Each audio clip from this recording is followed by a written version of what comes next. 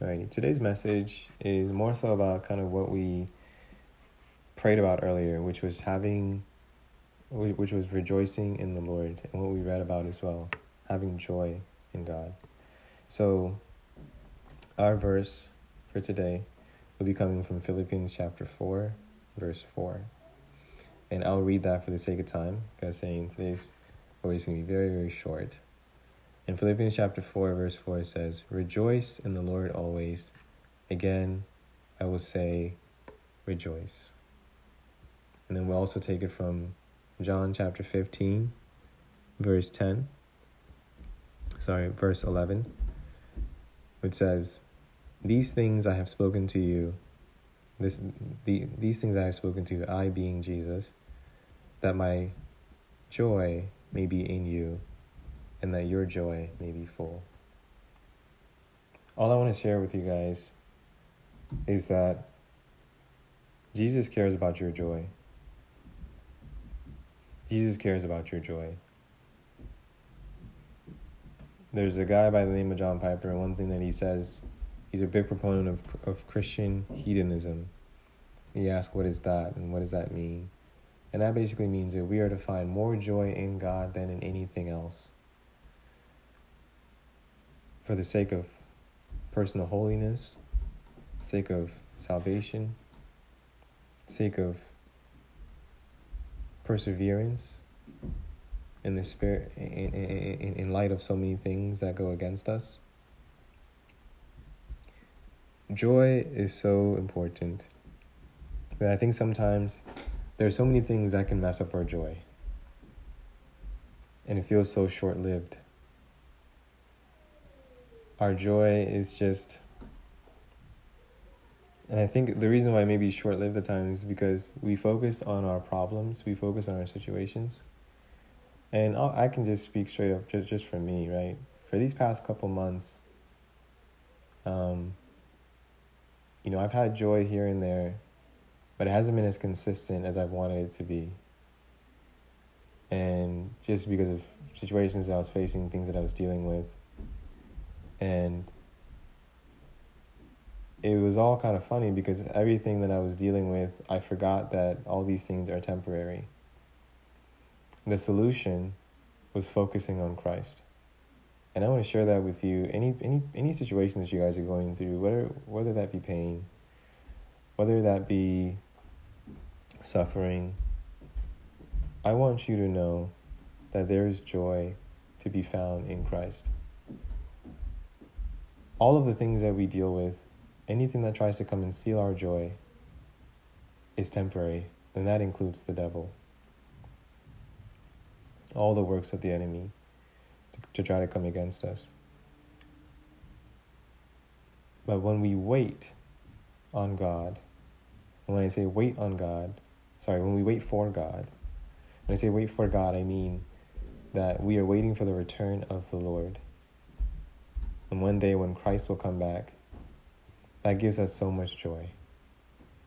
When Christ comes back and he says every tear will be wiped from their eyes, right? When we see what we see in Revelation 19, 20, 21, every tear will be wiped from everyone's eyes. There will be no more pain. There will be no more sorrow. There will be no more suffering. You may ask, like, okay, those are things that are happening then, but what is that supposed to do for me right now as I'm going through my struggle? What does that mean for me right now as I'm going through this very difficult time in my life?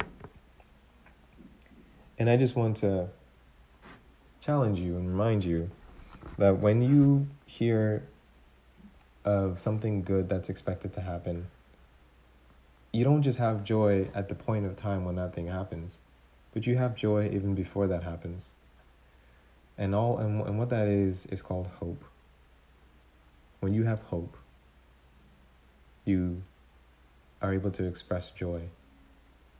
Sometimes I think, so for example, if I'm at work, but I know that later on I'm gonna if I'm at work and I'm having a tough day, but I know that, later on at work I'm gonna catch a movie or catch a meal with one of my friends, I'm much happier that day. I have more joy that day, even though my day might be so terrible. Why is that? Because I'm in anticipation, I'm in waiting of what I know is to come. Now, if I can have joy over being able to have a meal with a friend, why can I not have joy in waiting for our Lord and Savior Jesus Christ's return? So that, friends, is the key in that joy.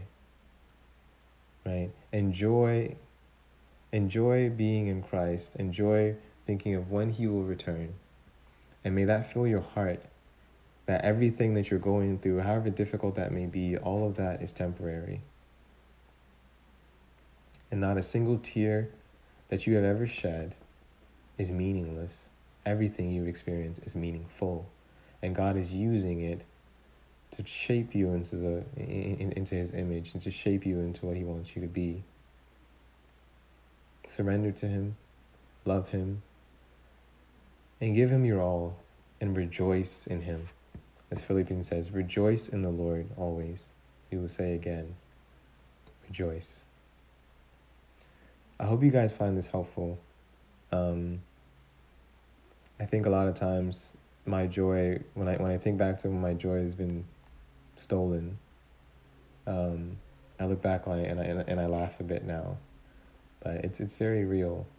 I laugh about it because we have the one who gives us joy, and that is Jesus. A message I was listening to earlier today was just about when the wine at Cana was about to run out at the wedding, and what Jesus did there, Jesus was asked to add the wine and to bring more wine by His mother. And when the wine runs out at Cana at a wedding, that's a terrible thing. So as that joy, and then when the wine ran out, that pretty much meant that people's joy had evaporated. But then Jesus does a wonderful thing. He not only brings them more wine, He brings them better wine. And that means that Jesus gives us more joy than what we can find in the things of this world. I hope you find this helpful. I certainly did. Rejoice in the Lord. It's not optional. We are to rejoice. I think a lot of times we forget that am I saying that you should just put on a smile and keep it moving? No. What I'm saying is that you can be experiencing pain, you can be experiencing sorrow, but while at the same time having hope that God is going to move, that God is going to do some wonderful things in your situation. And in that hope, you can experience joy. Joy and suffering are not mutually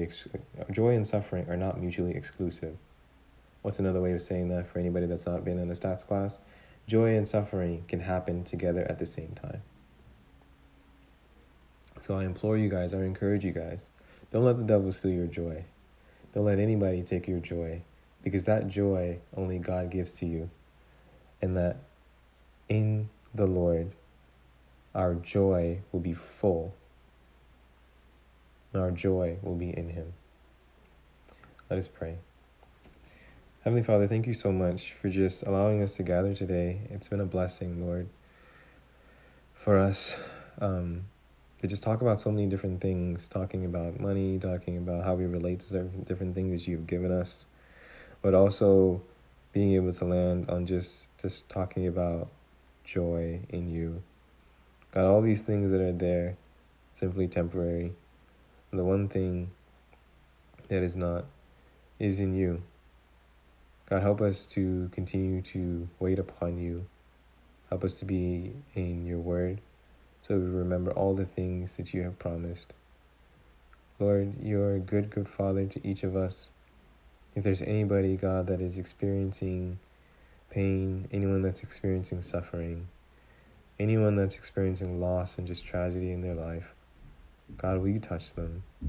Will you comfort them with the comfort that only you can bring, that only you can give?